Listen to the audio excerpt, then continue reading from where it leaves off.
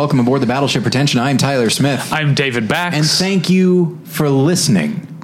David. Yes. How you doing? I'm doing great. I'm a little tired today, but I'm doing great. Well, I'm going to... I do this all the time. Equivocate immediately. Yeah. But I also... The thing that's on my mind right now is the inspiration for the topic, so I'm kind of going to put off getting into my headspace until after we pay the bills or whatever. I was curious your inspiration, but now immediately, of course, I know what it was. Yeah, because you told me the other day. Yeah. Okay, but yeah. So you had something on your mind. I did. Okay, so it's official. It's been finalized.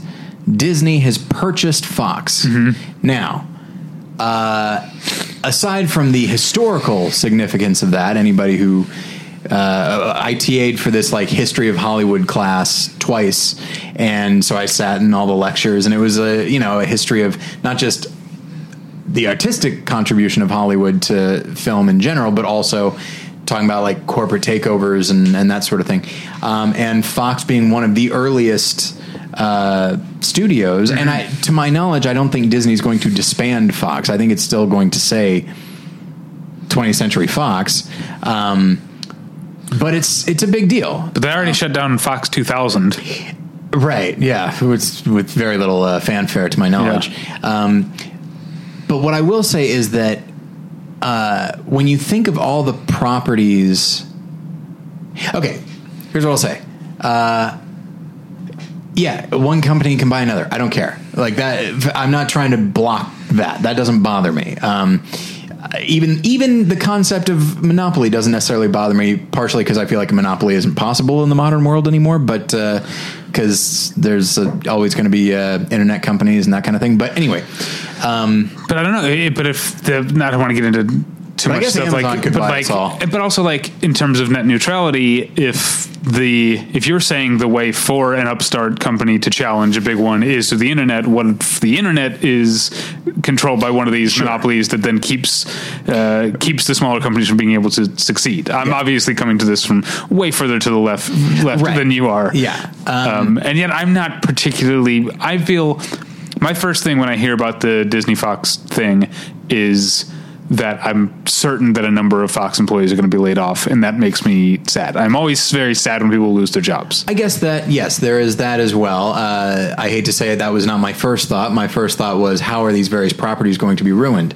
But that's the stuff I don't care about. I care about there being, less competition is bad, and also Disney. I don't know if Disney is going to impose their.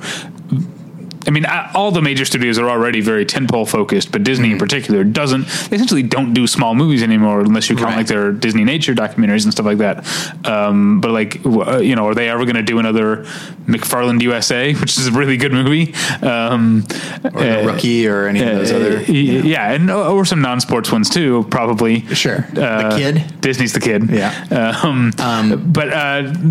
So I don't care about existing franchises or properties and what's going to happen to them, unless you can convince me otherwise. It's and that's the thing. In many cases, the properties that I'm talking about are already pretty ruined. But it's more about the idea of just Disneyfication in general. Like, I really disliked Alien Covenant, and I didn't really like Prometheus. So, like, the Alien series in general has not been in good shape for quite a while. But they are rated R movies that are still kind of aimed at a larger audience. That is not Disney's thing. And so this idea of, and when I think of Fox in general, I tend to think of something that's more adult oriented. Like when you think of even like, Fox Animation was like Simpsons and then Family Guy and that kind of thing. I'm trying to think of their like major releases, not Fox Searchlight, but like major Fox releases. Right. You've got like Life of Pi. Yeah. You've got Gone Girl. And even something, speaking of tentpoles, but like Avatar, which does fit in, I think, a bit more with what Disney is doing. But this idea of like there being a studio that is not quite so interested in all audiences. Okay. You know? Yeah. Who did Terminator? I don't actually remember now, but Fox would regularly put out like M for mature, TV shows and rated R movies. And even putting aside any kind of quality, just I think that's a necessary thing. It's something I've been thinking more about as I get older, is the idea of like movies made with adults in mind, and that's my bigger concern. Less about But do you think? I mean, do we know they're not going to let? No, I don't. That is my concern. It could be that Disney is like, hey, if we acquire Fox, that actually gives the company like a certain degree of freedom, for lack of a better term, to try to bring this audience in as well. They used to have Touchstone, and they would make R-rated movies under Touchstone. Yeah. They don't have that anymore. Right. Now maybe Fox is their Touchstone. Yeah, and that's my hope. But then the downside here is that, you don't buy something to lose money, and you don't buy something to show restraint. And so when we look at like what's happening with the Star Wars movies, I'm not even actually going to talk about the content of the Star Wars movies, but I do think it was a big mistake to release one every year. Again, I like Rogue. I like all of them really. Yeah, me too. But I think there is such a thing as fatigue when it comes to, as in my opinion, limited a universe as Star Wars. Let's rank the Disney Star Wars movies. Number 1, Last Jedi.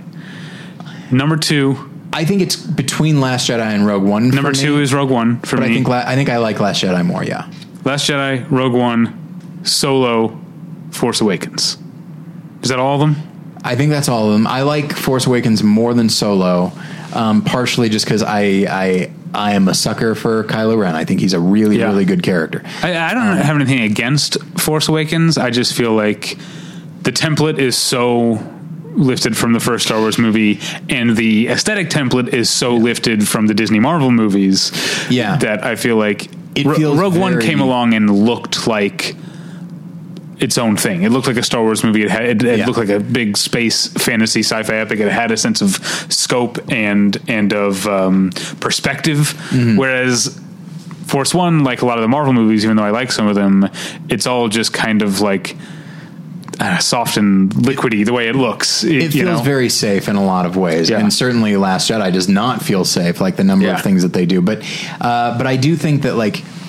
And again, this would be a bigger deal if the Alien series were in good shape, which it isn't. But if it were, then it's like, okay, does this mean there's going to be like an Alien movie every year? Like these known properties that actually that people are fond of. Is Disney just going to be like, hey, we own Alien now, so let's get to work, everybody. And then I guess there's X-Men and Fantastic Four and that kind of thing. And so now those could be brought into the Marvel Cinematic Universe. And even though I think that the X-Men series is very flawed, it still had its own aesthetic, and now it's going to look like these other things. And so I'm not opposed to them doing it from any kind of corporate or legal standpoint, but I do feel like, and I like the Marvel films, and I like mostly the new Star Wars films. So I don't necessarily mean that the Disney aesthetic is something that I'm opposed to, but I just don't think everything needs it. And I worry that now all of these Fox properties are going to just fall into the Disney like visual aesthetic and release schedule and all of that kind of thing. So it bums me out a little bit. But I could be wrong. I'm willing to say that they could go a complete different direction with it. Yeah. We'll definitely see. I feel bad for people who are probably losing their jobs. Sure. I'll probably just roll with whatever they do. I do like the list of like Fox characters who are now technically Disney princesses. I've seen that. My question is, speaking of Gone Girl, does Amy Dunn become a Disney princess now? Can we see her hanging out with Ariel and Merida? Anyway, I don't know why I picked the two red-haired Disney princesses. Ariel and Merida. Are there any other redhead Disney princesses, or is it just those two? Those are the only two I can think of off the top of my head. There's probably a big one that I'm missing, but anyway, let's pay some bills. Absolutely. Well, you know what? Actually, first, we got a postcard from a listener. We love this. We love the contact from the listeners. You can find the P.O. Box address on the website somewhere. It's under About, I think. You click on About, yes, I think that's where you find it. And this is from Dave. And it's clearly from Minnesota, which it says the P.S. the front of this card is solely for Tyler and his consistent and relentless, if apt, attacks on Minnesota's climate. Something hardier than most. This thing got kind of beat up in transit, so there's some parts of this that I can't read. But he's saying he works at a market. A lot of this first paragraph is smudged or stamped over. Recently, several packages of Tim Tams arrived, which he only knew of from our podcast. And he said, I've watched it move from the shelves of grocery stores in middle America to finally being snapped up by our clients. As I think about the arc of Tim Tam's possible market oversaturation, I realize just how long I've been listening to your show. So thanks, Dave. This is an awesome little postcard. Absolutely. The postcard is about all the layers of clothes you have to wear in the winter in Minnesota. Although even that got all smeared and stamped. So yeah, that postcard has seen some shit. Dave, maybe use a higher quality pen or something. I don't think it is. Whatever was done to the front of this, it has nothing to do with him. That's it's seen some shit. Yeah, exactly. Okay, yes, thank you very much, David. We appreciate it. So as for the rest of you, this episode is brought to you by Mubi, a curated streaming service showing exceptional films from around the globe. Every day, Mubi premieres a new film, whether it's a timeless classic, a cult favorite, or an acclaimed masterpiece, a movie you've been dying to see, or one you've never heard of before. There are always 30 different films to discover. With Mubi, each and every film is hand-selected, so you'll never spend more time looking for something great to watch than actually watching something great. It's like your own personal film festival, streaming anytime, anywhere. Currently available on Mubi. What? I forgot there's also a movie or two that I want to mention. I meant to tell you before we recorded. Okay. But yeah, currently available on Mubi is Tom Anderson and Noel Birch's Red Hollywood. That's one of them that I was going to mention. A documentary about the McCarthy era and the lives and careers that it ruined in Hollywood. Tom Anderson, of course, made Los Angeles Plays Itself, which I love. Now, have you seen Red Hollywood? I have not. Okay, but you know from having seen Los Angeles Plays Itself what Tom Anderson's politics are. Yes. So this Red Hollywood is great, but it's a documentary that is less about the actual House Un-American Activities Committee. Is that right? HUAC. And the things that happened to these directors, and it's more about the work they made leading up to that, and the actual leftist ideals that were showing up in these movies that Tom Anderson is very much in favor of. Yeah. It's if you like Los Angeles Plays Itself, you like it. It's also has that sort of video essay, historical clip heavy type of approach. I love Red Hollywood. I assume with a very arch tone. Not quite as much so as Los Angeles Plays Itself, but yeah, there's a little bit of that. And I will say, now I don't, but Mubi did this thing. I don't have it in front of me, unfortunately, but they're showing this, and then the next day they put up a film made in the 30s by King Vidor, the name of which I have forgotten. It's a biblical reference. Ugh. Our Daily Bread. Okay. That was it. I was going to say, if anyone should know. I know. And it is a film very much about socialism and how that could cure poverty and all that, which admittedly was the 1930s, and the type of socialism that Russia was engaging in was not public knowledge yet, but yeah. And so clearly Mubi is showing Red Hollywood, and then immediately followed it up with the type of movie that Tom Anderson is talking about. But you wanted to mention. Yes, the other one I want to mention because two reasons: because it's a good movie, and also because a friend of ours, not a friend of the show, hasn't been on the show, but a friend of ours is in it. Most Beautiful Island, which our friend Josh Youngerman has a small role in. Most Beautiful Island is a terrific movie.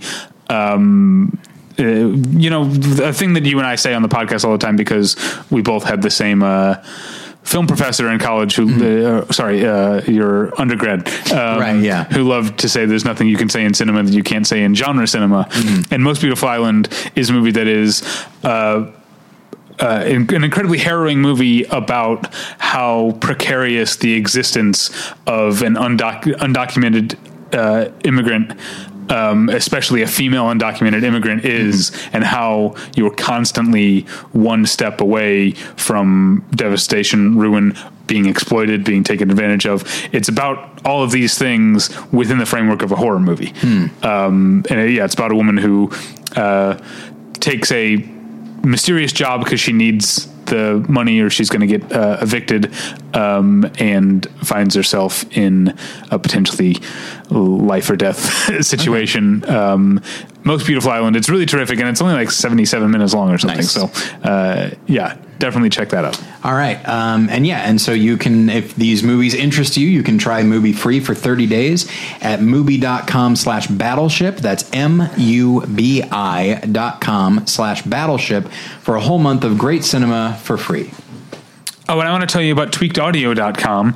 Tweakedaudio.com is where you go for professional quality earbuds in a variety of stylish styles and colorful colors. They look great and they sound great. And Tyler and I use them each and every day of our lives. I'm using I mentioned last week that I just ordered some new ones. They arrived. I've been using those. They sound great. What did I listen to today? I listened to, there's a new, mixtape.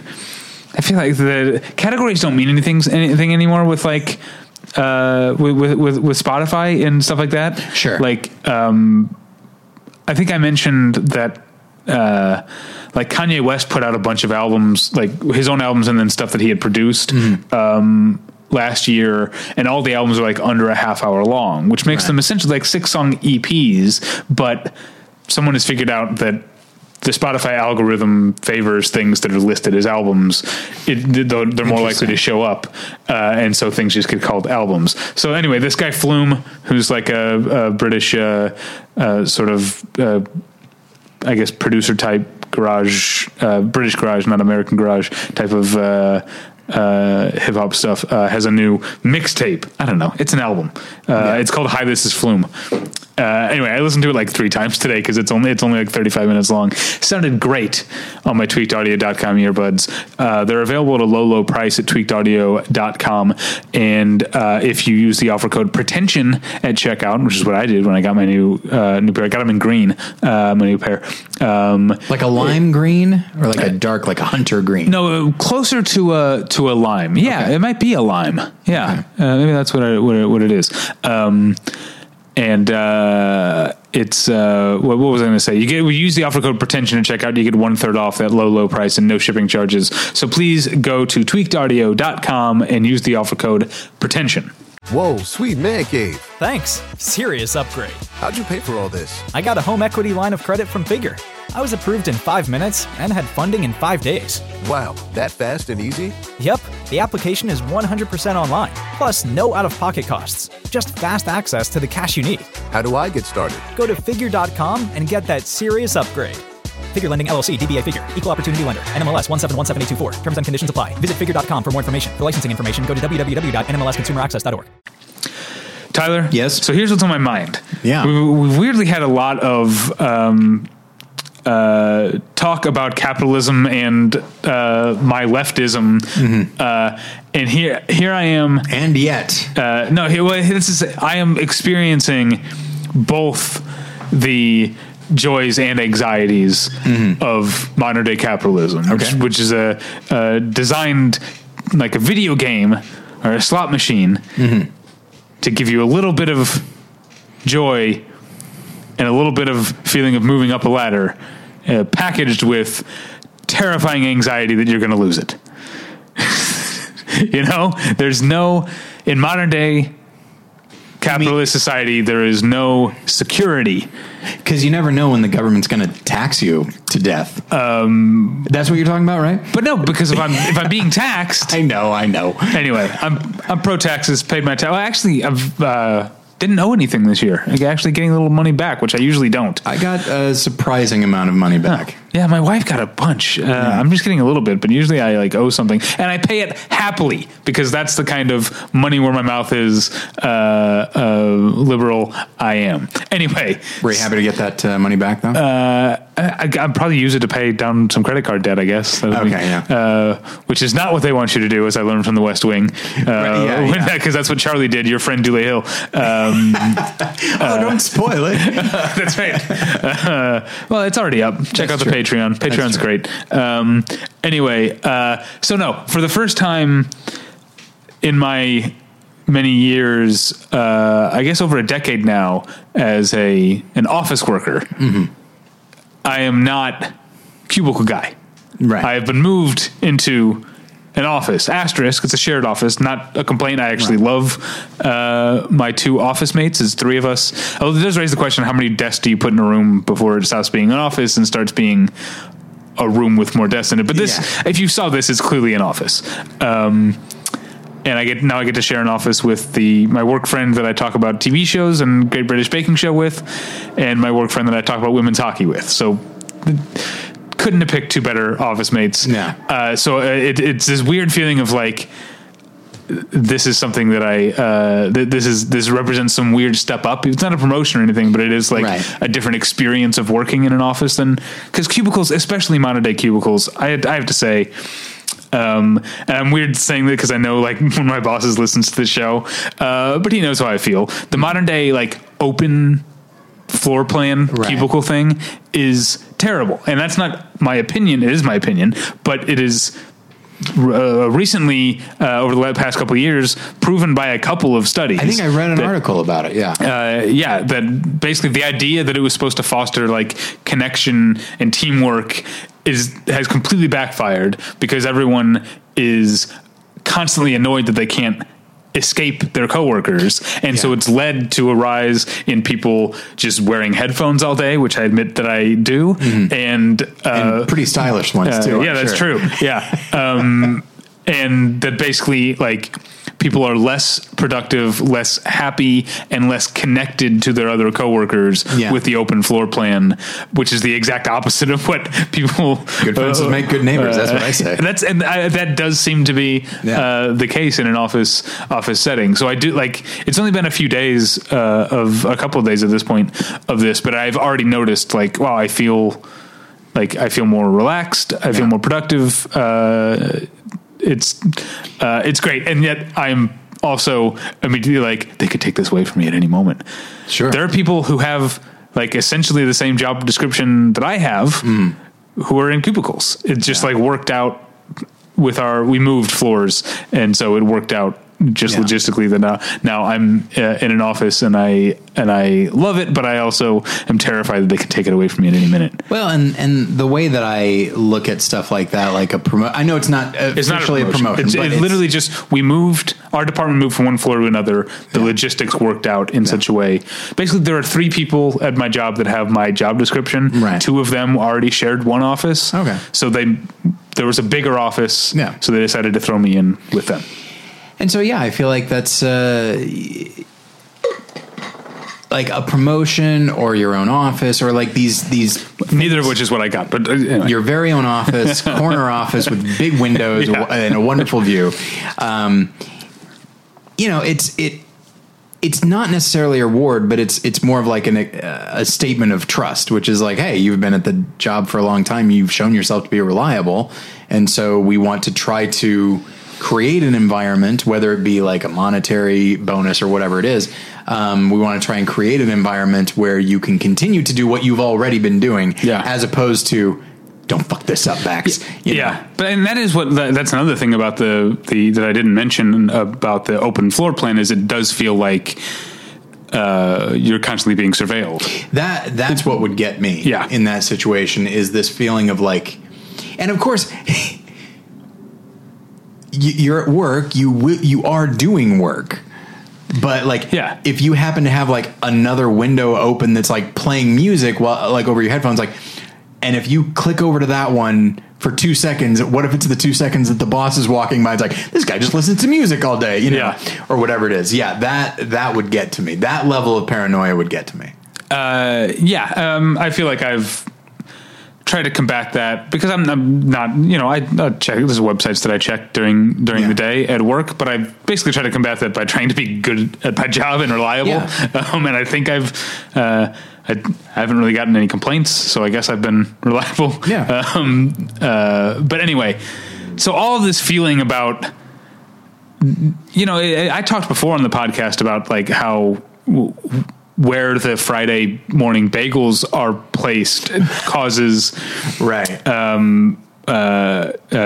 Consternation is exactly the word I was about to go to. And I would say one of my other friends at work who hated being by the bagels because it felt like, because people were constantly asking her about the bagels, which I think is it was where she was placed, but also I was just as close to the bagels, and I feel like there's like some sexism that people are like asking the woman, like, hey, is it okay? I'm not a part of your department. Is it okay if I grab a bagel? Or do you know where the light cream cheese? They would ask her these dumb questions, and it drove her crazy. It could also have to do with the general approachability. That I just give off a like, don't fuck with me. Type of, I hope that's not entirely the case. But I guess it worked to my benefit in the bagel thing. But no, when we like figured out where we were moving onto the new floor, this friend of mine was like, she's still in the cubicle. She's like over the moon. She was like, I scoped it out. There is no convenient place for the bagels to go near my desk, so I will not be near the bagels no matter what. Anyway, so I was thinking about the fact that like these ultimately meaningless things do tend to mean a lot because the office environment it's where I spend most of my time, and it's an insular environment. There's a microcosm, and so it got me thinking about movies about working in offices. And so that's what I wanted to talk about today. And I'll say, I intentionally, whenever I mention a topic like this, we were both going to do a little bit of research or whatever, I intentionally try to be as vague as possible because I'm curious to see if you will set different guidelines for yourself than I will. So one thing that I insisted on for myself for movies to qualify for this list is that it is not important to the movie what they do for their job. Sure. So I did like something like Spotlight is a movie that is, it's about a working office environment, but it's so specific and so crucial to the movie that the movie is not really, it's not about working in an office. It's about this kind of work. Hidden Figures would be another one that I mentioned earlier in the movie. That's definitely, and Hidden Figures definitely has its like office politics, like how far you have to go to get to the nearest bathroom. Like that could be something straight out of Office Space, except it's obviously carries a lot more weight and has more levels in Hidden Figures. But I disqualified that because it's too important to me what they do. Yeah. Okay. So I will say that when you texted me this topic, you didn't simply say office, you said white collar. So I zeroed in on that a little bit. Okay. And so of course there's a lot of Wall Street type movies in here, including Boiler Room. Wall Streit is obviously what I was going to say. But Boiler Room is in here. It's a good movie, right? I remember seeing it in the theater and liking it, but I don't know if I revisited it, if I would like it. It is good. Great performances, a good ensemble. Ron Rifkin, he's great in it. It's weirdly the part that stands out. It makes sense though, like the role that he plays. But I think maybe it at times it tries a little bit too hard. I can see that. Yeah. But I'd rather have a film trying too hard than not trying hard enough. Okay. And with an ensemble that good, I'm fine with it. But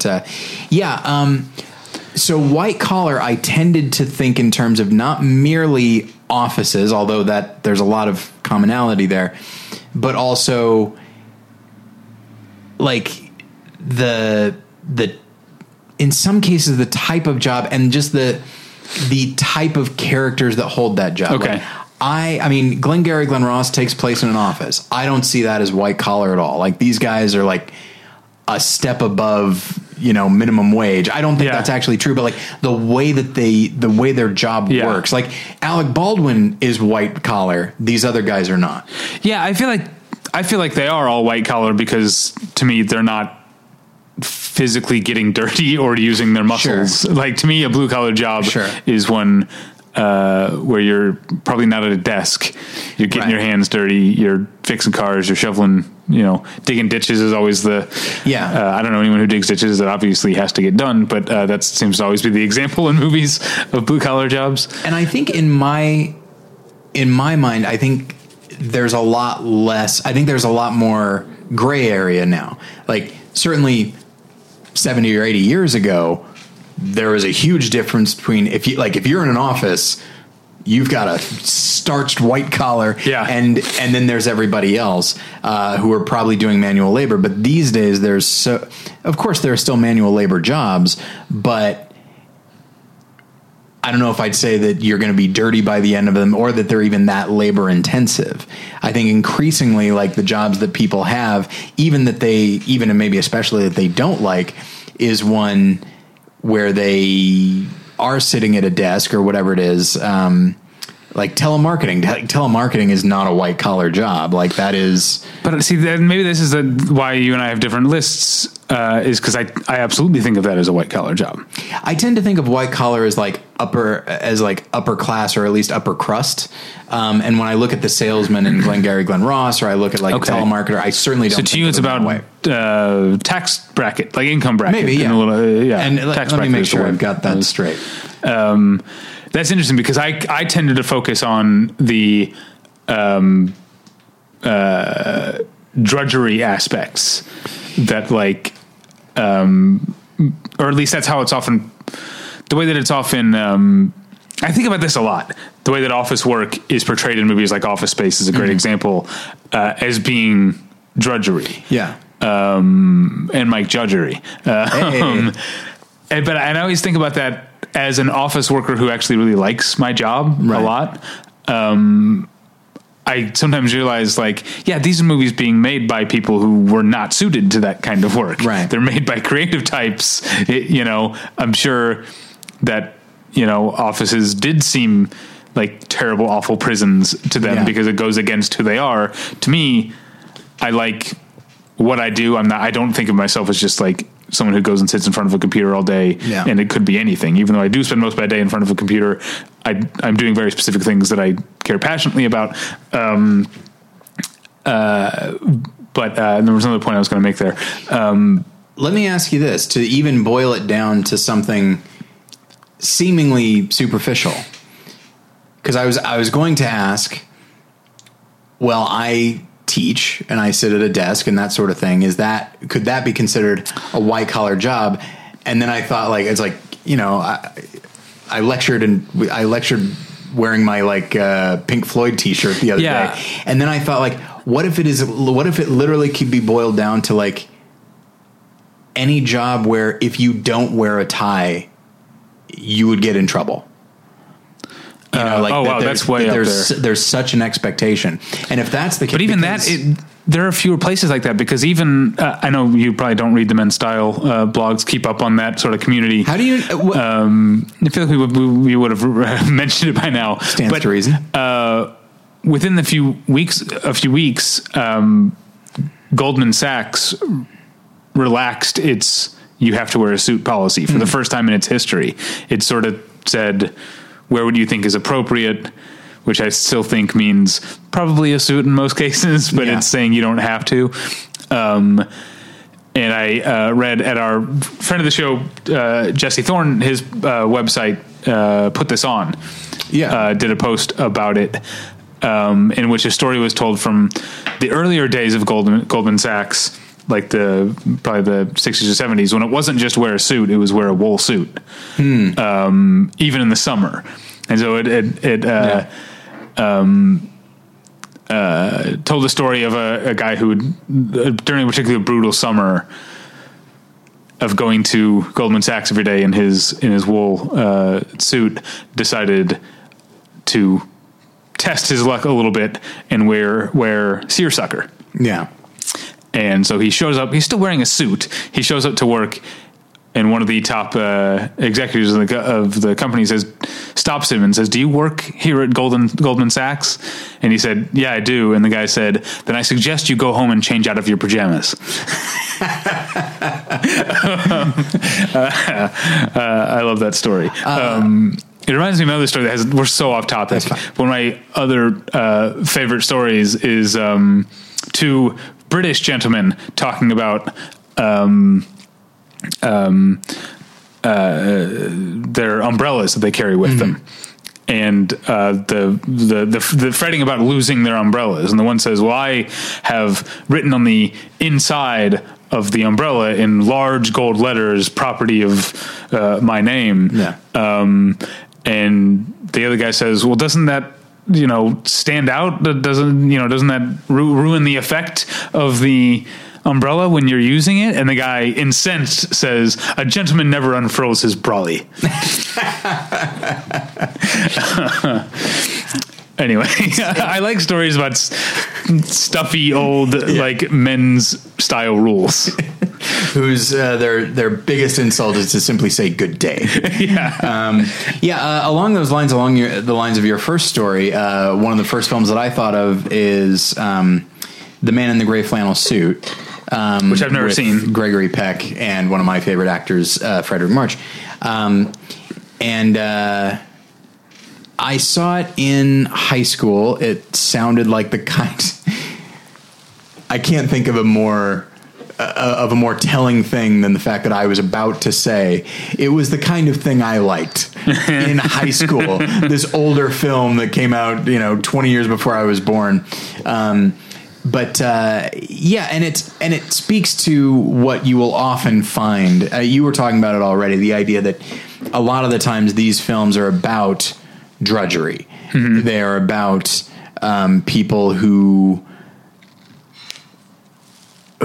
feel constrained by expectations, not merely of fashion, but of just behavior and that kind of thing.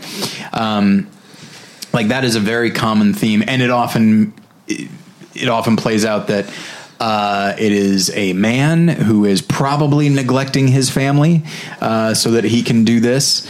That's more of an older trope, not so much in the last probably 20 years. But the ones I'm thinking of are more like he's wasting his life because of this. So because I think I mentioned Office Space, but the other two that immediately come to mind, even though most of them don't take place in the office, is Fight Club. Sure. And Joe versus the Volcano. Even though it's really only that opening, it's him and Dan Hedaya is his boss. Is that right? Is that who it is? I think it's Dan Hedaya is his boss. And he's talking about how the fluorescent light bulbs are sucking his soul out of his eyeballs or whatever. Yeah. To me, that's what I was thinking of when I think of the types of people who write these type of stories, and they write characters who feel about office work the way that they do. Right. And there are very few movies about people being super fulfilled by their office jobs, which is weird because it's not uncommon. Well, and that's the thing is just that, which brings me back to that idea of like, in talking about Suits and the story you just told, that like, it has to be this type of suit. And if you don't look like that, which incidentally is how everyone looks, and the fact that this is even titled The Man in the Gray Flannel Suit, right. It's such a unique title precisely because you could be describing anybody in that moment. It's the idea of like uniformity, no personality, and so it's hard in the same way that you find this with movies about the suburbs, which is like all the, and it's like, okay, it's 8 a.m. on a Saturday. Here come all the guys with their lawnmowers, it's a person can't be an individual in that circumstance. And so, it is, I won't say lazy, but I'll say easy. It's a lot easier, at least visually, to tell a story about someone dissatisfied with their office job than someone that is eminently satisfied with their office. And this is, on the one hand, this is a movie that's very much about people who are dissatisfied by their office jobs. But on the other hand, it's a movie that's very much about the idea that it's not the office job itself, it's the way that these things are carried out in the right care and rules and respect for the workers, not just as drones, but as individuals. Office jobs can be very fulfilling, and that's the great 9 to 5, which is a movie in which Dabney Coleman plays a bad boss who is only interested in what the people above him, played by Sterling Hayden when he finally shows up at the end. Have you seen 9 to 5? I have not. It's super good. It's super good. Yeah. He's only concerned about what they. He doesn't care about the people who work for him at all. And then when he is taken out of the picture for an extended period of time, tied up, and the three, Jane Fonda, Lily Tomlin, and Dolly Parton, sort of take over things, they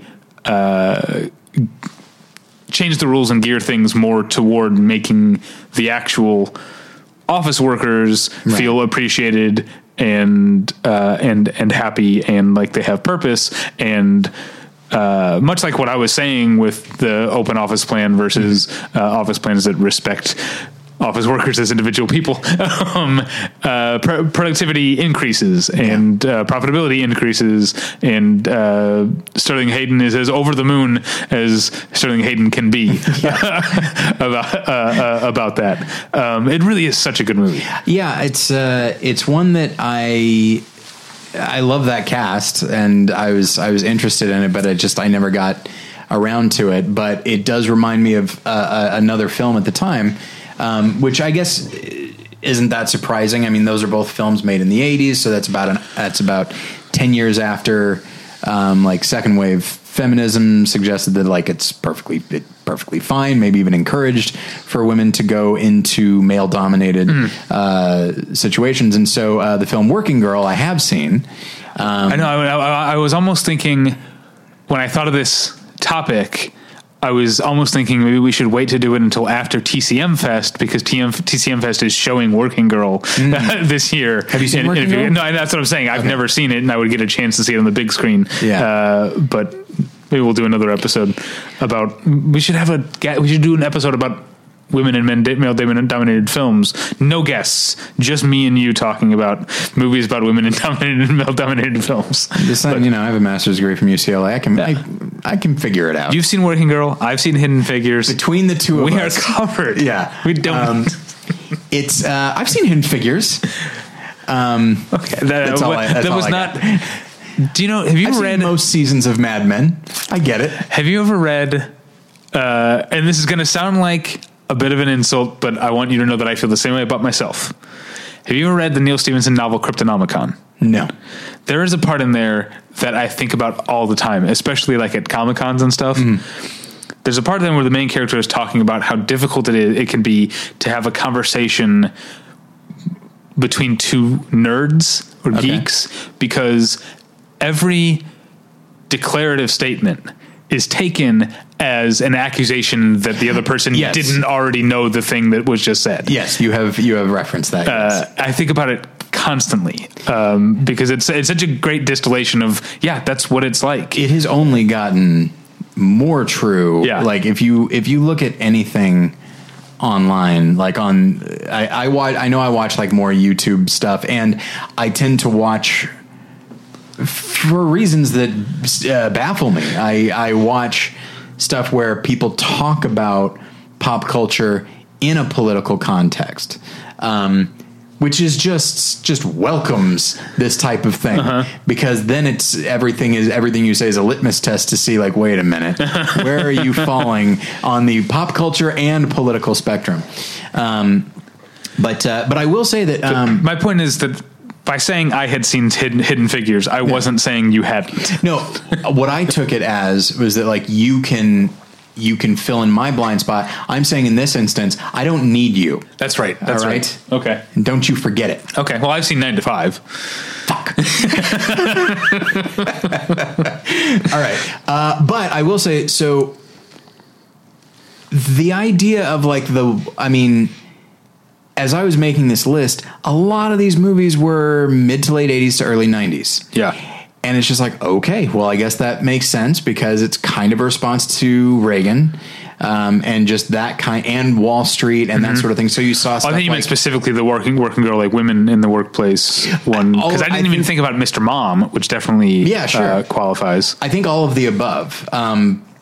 But that's the thing is like Mr. Mom, which again, It's not very good. Is not good, but that shows one side of it. But like, okay, well, we see a guy in a domestic situation, so now let's see the other. But it's not them. It's not like.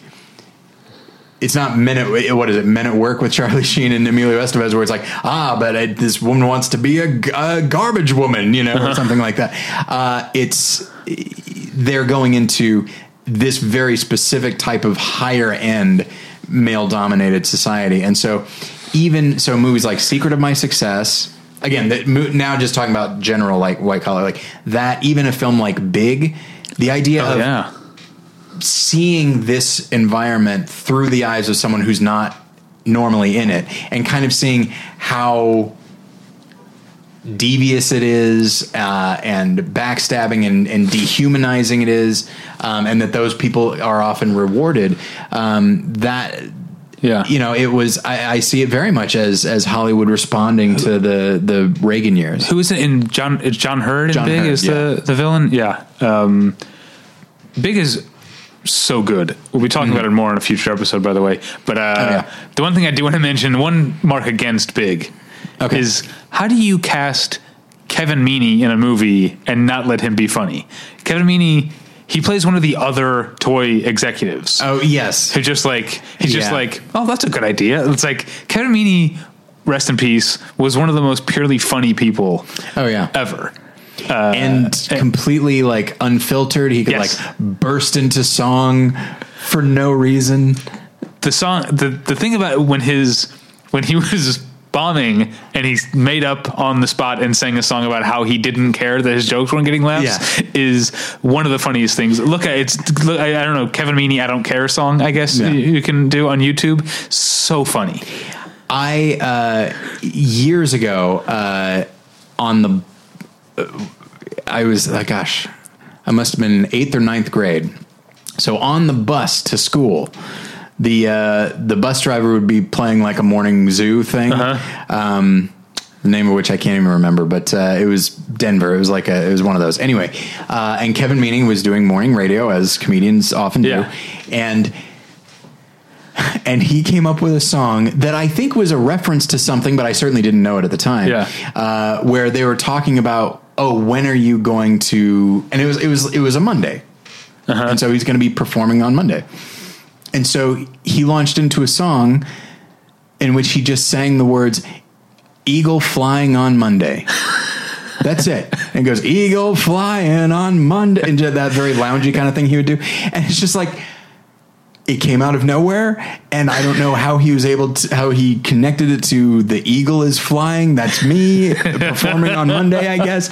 Again, it has to be a reference to something, or maybe not. Maybe not. That's the thing. When I was younger, we're so far off topic, but any chance to talk about Kevin Meaney? Because when I was younger, I didn't think Kevin Meaney was funny. I think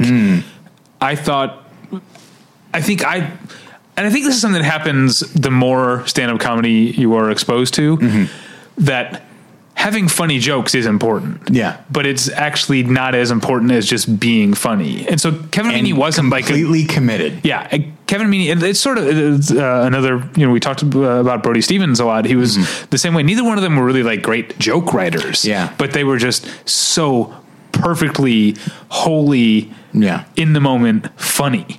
And I think that's sort of like, if you watch a lot of movies, the things that you value change as well. And so I just want to celebrate Kevin Meaney now. Like, he would be on Dr. Katz a few times, and he'd say like, he goes, my parents, they never trusted me. Like, I would just be sitting at home when I was a kid, and I would be like doing my homework, and like I've got my book open, and my dad would be like, you're not reading nothing. He's like, and he was right, I wasn't reading, I was just staring at the pages. All right. But okay. So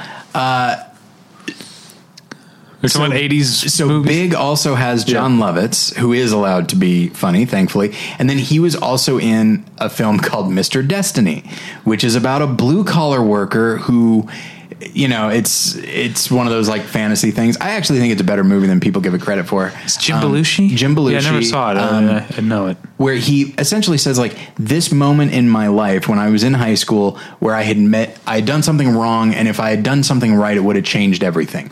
And so Michael Caine plays this magical British man, and he says, okay, well, we're going to make that happen. And sure enough, his life has changed. And now he goes from, because he's in this small town where like everybody essentially works for this one company, and he just like works in the warehouse, and then he pivots and goes this other way. And now he's in the corporate offices.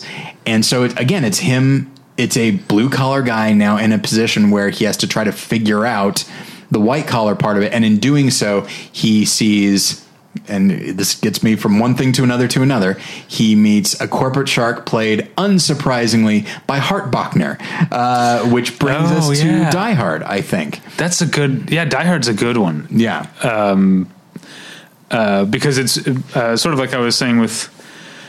I don't know, when I was mentioning Most Beautiful Island before, you could see it as a metaphor for changing corporate culture. It certainly represents the rise of Japanese business in the 80s in a way that's probably more sensitive than Rising Sun, which I never saw, but I know caught a lot of flack. Yeah. Did you ever see that? No. Rising Sun? Anyway. But also just the general idea of a workplace being sort of a dangerous place. Yeah. It's funny when I mentioned this topic to my wife, she was like, you should mention Falling Down. I've got it on. Oh, you did? Yeah. None of Falling Down takes place in an office. It was too far removed for me. Okay. But I do think that idea of an office being a place where tensions are always about to boil over. Yeah. It's sort of like, I mean, you talked about the way that the suburbs are often portrayed. It's often like a self-satisfied joke to say like, oh, there's more going on beneath the surface. Yeah. But that does seem to be the implication in Falling Down, or in what just came to mind is not the whole movie, but a very specific scene in The Rapture. Sure, yeah. About danger in an office. Mm-hmm. So is there more to say about Die Hard? No, I was gonna talk about Falling Down, okay. And that one of the reasons that I incorporated it was that, like, it doesn't take place in an office, and that's precisely it. He was laid off because he, talking about your own paranoia, which is that like they're always watching, looking for the opportunity to lay you off, looking for the opportunity to like to demean you, whatever it is. And or it's not even looking for the opportunity, as we'll get into the movie I want to talk about next after this. Sometimes it doesn't matter. They don't have a grudge against you. It's just if they can save 3 pennies by laying you off. Right.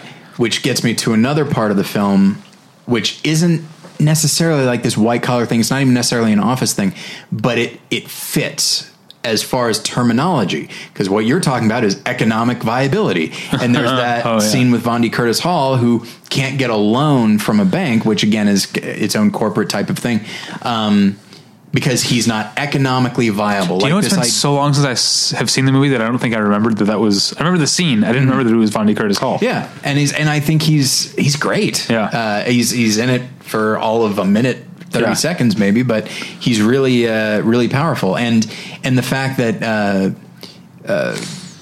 Michael Douglas sees this guy and uses his term later, and he says, I am not economically viable. Like this idea of like of a corporate office white collar culture, and that like they use these euphemistic terms, and that these other characters just kind of, they're not necessarily happy about it, but that they just incorporate it into their lives. And so, I think it might be stretching it a little bit to incorporate it, but I definitely, it was on my list to talk about. Well, the movie I thought about that's maybe, because this is a movie about a character who very pointedly does not work in an office of his own, but the movie is Up in the Air, which is a movie about that really speaks to me because of my fears of corporate anti-humanism. And this is a movie about a guy who travels around doing the dirty work for companies that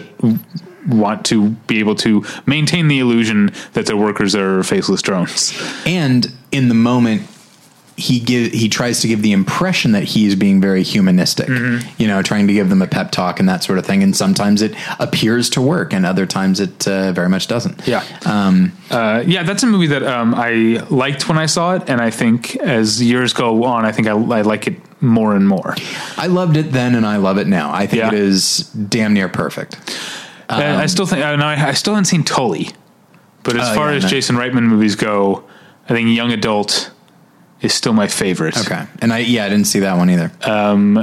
And Up in the Air is good. I know I'm in the minority on this one, but Labor Day I like. Right. But everyone hated that one. Juno I don't like, and Thank You for Smoking I don't like. Thank You for Smoking is one that I still like, mostly by virtue of the actors. I think the filmmaking is an instance where, like, it's a first-time filmmaker trying to make his mark, and I think it lands a good portion of the time.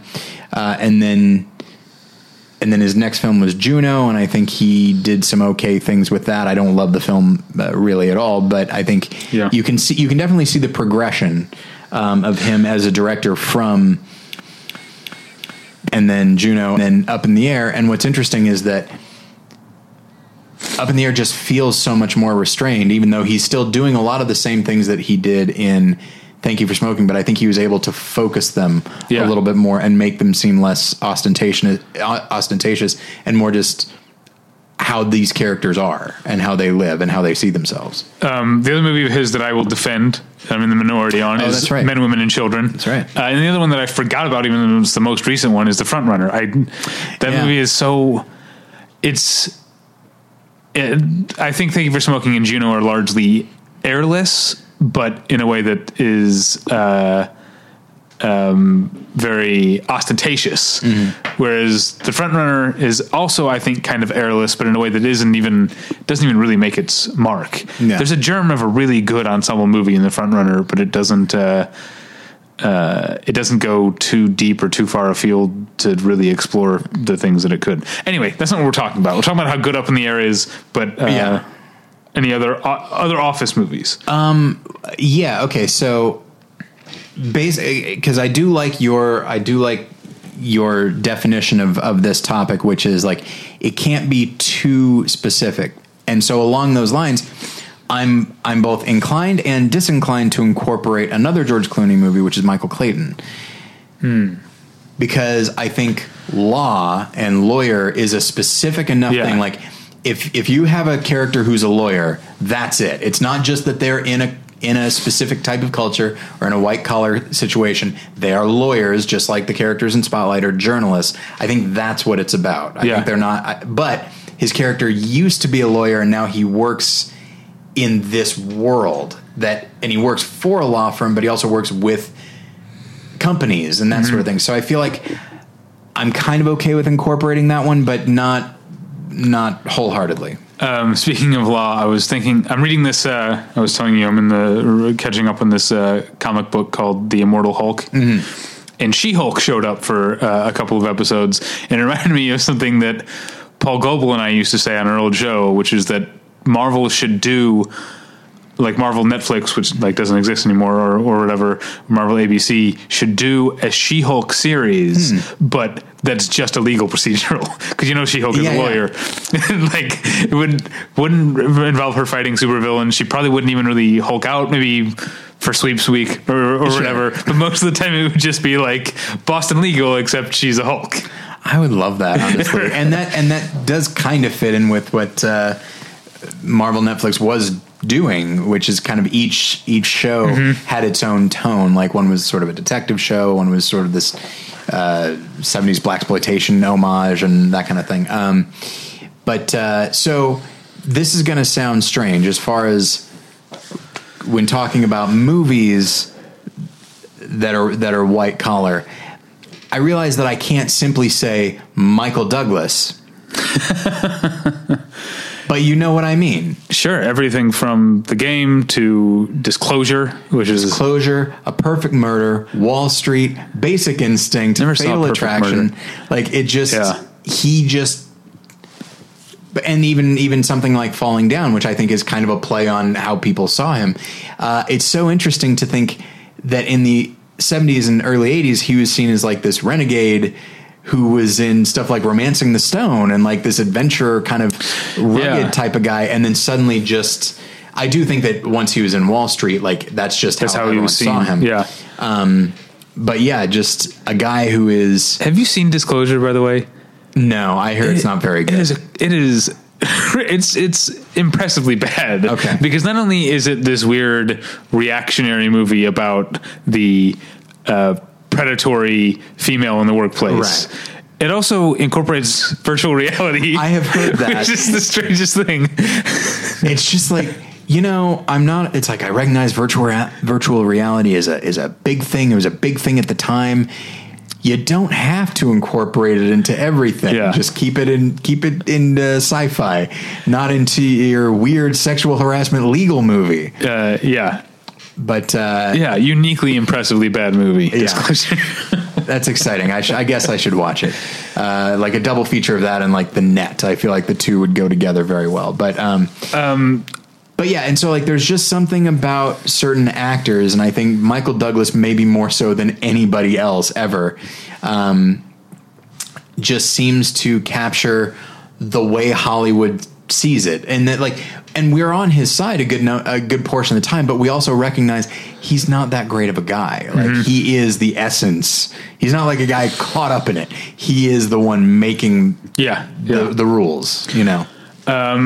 We should probably look toward wrapping up. There's a couple more I wanted to mention. One that I think is kind of, look, the Coen brothers can be cynical. Mm-hmm. And so I feel like the cynic's version of 9 to 5, in which someone who is pure of heart takes over the office, is the Hudsucker Proxy. Sure. In which instead of changing everyone else's lives for the better, his life just gets worse and worse. Yeah. That is the Coen Brothers movie. It's been the longest since I've seen, but one that I watched so much when I was a teenager. I really love that movie.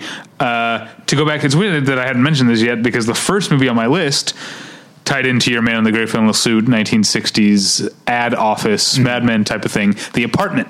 Sure. Absolutely. Another movie about, even though large portions of it don't take place in an office, plenty of portions of it do. But it goes back to what I was saying in the sort of intro to this topic. The idea that your status or your standing within the office becomes your entire life. There's no, very, very little work-life balance practiced in most of these, which I don't know, you don't work in an office. I don't know if you hear that term, work-life balance, but it's over the past 5-10 years, it's become like a bit of a buzzword. But they're not practicing work-life balance in The Apartment or in any of these movies we've talked about today, pretty much. Well, and The Apartment also has some visual, like when I think of The Apartment, I tend to think of a more, just kind of a humanist film, but it still is visually beautiful, and the way the office is portrayed is something that I saw that we would see in Playtime. And it reminds me of, we would also see it in stuff like Willy Wonka and the Chocolate Factory and Brazil. But that gets into like the governmental things, which I think is specific enough. But yeah, it's, and speaking of Billy Wilder, I feel like Double Indemnity, which I recognize is a film noir, but this idea of like, it's an insurance guy, so he's working for this corporate thing. He goes in, he's got his own office, he has to fill out forms constantly, and you kind of get the impression that he wouldn't do this if he were satisfied with his life. He seems like a guy who wants adventure in his life. I didn't think of that one specifically because of my rule that what he does in the office is too important to the plot, but I think in the spirit of the topic, Double Indemnity absolutely fits. Yeah. Only other I wanted to mention, I don't know what to say about it that hasn't already been said in this episode about how much cruelty can happen in an office setting, but In the Company of Men is a movie that I think is about. And I think Neil LaBute has some probably kind of problematic, problematic. Not everything that you disagree with is problematic. Right. I disagree with, I think, some of the things that he might be saying about stifled masculinity in that movie. I don't think that, I don't think of, and maybe I'm just saying this because I am an office worker and I don't want to think, I don't think of office work as neutering. Yeah, well, which I think he does. If that is the argument he's making, he certainly isn't alone in it. I mean, you mentioned Fight Club already. Yeah, which is also a movie I don't like. I like In the Company of Men, or I think it's well done. Mm-hmm. It's not a movie that it's a movie I've seen once and don't feel the need to watch again because it's so cruel. But at least it's better executed than Fight Club, which I think is dumb. Now, I have not actually seen any version of The Secret Life of Walter Mitty. Neither have I. But just based on what I know about it, it sounds very much like this, right. which again, like I do think that a common, I mean, I'm almost inclined, it might be too specific, but I'm almost inclined to include Jerry Maguire here, which is the idea of the office, not necessarily drone. They could have some kind of power, but they do feel very stifled. And so they want some kind of adventure. They want some kind of freedom. Mm-hmm. They want to assert their individuality.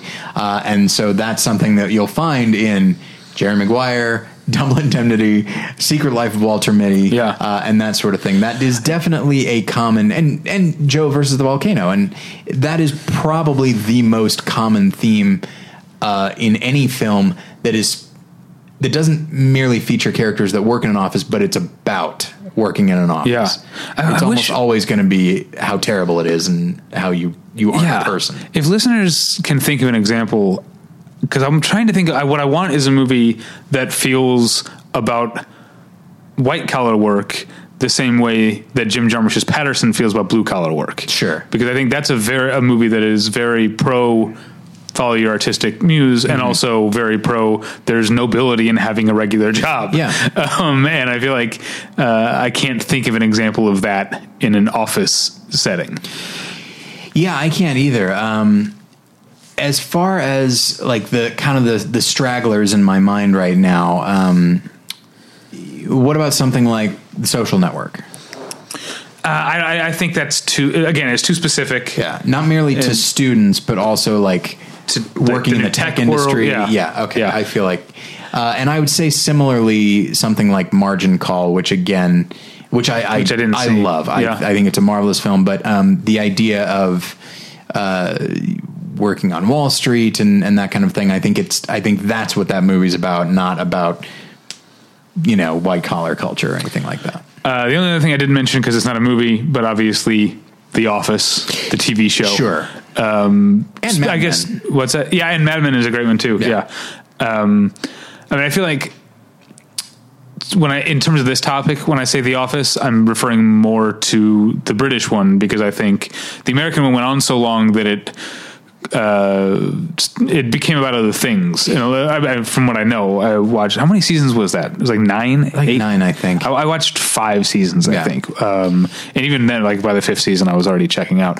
But those characters they stopped being representing certain office types, and they became, in some ways, more fleshed out. In more ways, it just became more cartoonish. Well, and the relationships. Just going to Creed for a reaction shot Creed went from being like one of my favorite characters on The American Office to being like, oh, of course they're doing a Creed is weird thing here. Yeah. Anyway, meanwhile, Phyllis became one of my favorite characters. But yeah, that's a situation where, despite it being called The Office, you spend a long enough time there, and suddenly it's like, okay, it's a makeshift family, which I don't roll my eyes at, but, and I'm fine with a show evolving or maybe devolving and doing this other thing. But yeah, I think the British Office was so focused, and because it didn't just keep going on, it allowed them to just be like, that's what this is about, and God help you. Yeah. All right. This has been a fun talk. And you can find us at battleshippretension.com. That's where you can find... Oh, well, this week on the Patreon, we talked about, we did a full-length version of our celebrity sighting guessing game, which I think, based on the response so far, we did a good job of not making it tedious. Yes. In fact, I think people had a lot of fun with it because we took... we followed sort of side alleys in our conversation and took digressions and stuff. But that's what's on the Patreon this week. On the website this week, I posted reviews of Sunset and Hotel Mumbai. We also a review of Ramen Shop. Alex wrote about The Wind That Shakes the Barley. Also, by the time this goes up, we're going to have another round of commentaries available. That's right. If you subscribe to the Patreon, then you get the commentaries already. And this is also worth noting. Yeah. We should have said this on a Patreon episode. Yeah. All 4 of these will be available at once. Yes. But these will be your Patreon episodes for the next month. So there won't be a new Patreon episode for a few weeks after this, but you've got 4 feature-length films worth of content. So it'll all work out for you. And we will be doing video as well for those, which only applies to the Admiral level patrons. Right, which is $10 a month. But for the rest of you, if you're not a patron. Yeah, if you just want the commentaries themselves, it is called this one is called Keanu Kicks Ass, and we'll be talking about Point Break and Speed, The Matrix, and John Wick. So you can buy that. You can buy them individually for $3, or you can buy all of them for $10. So you can find that at battleshippretension.com. Yeah, you can email us at david@battleshippretension.com or tyler@battleshippretension.com. I'm on Twitter at DavyPretension. Tyler's on Twitter at TylerPretension. What's going on in your other podcast, More Than One Lesson?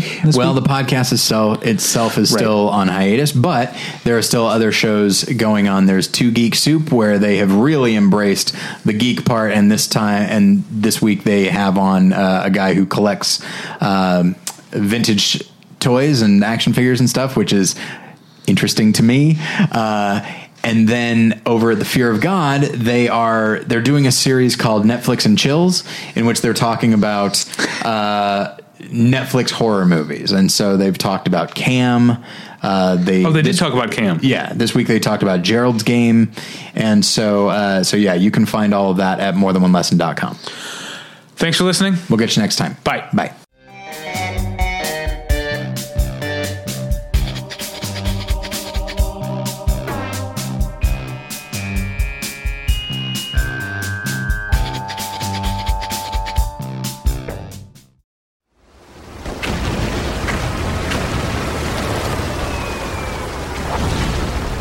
This program is a proud member of the Battleship Pretension Fleet.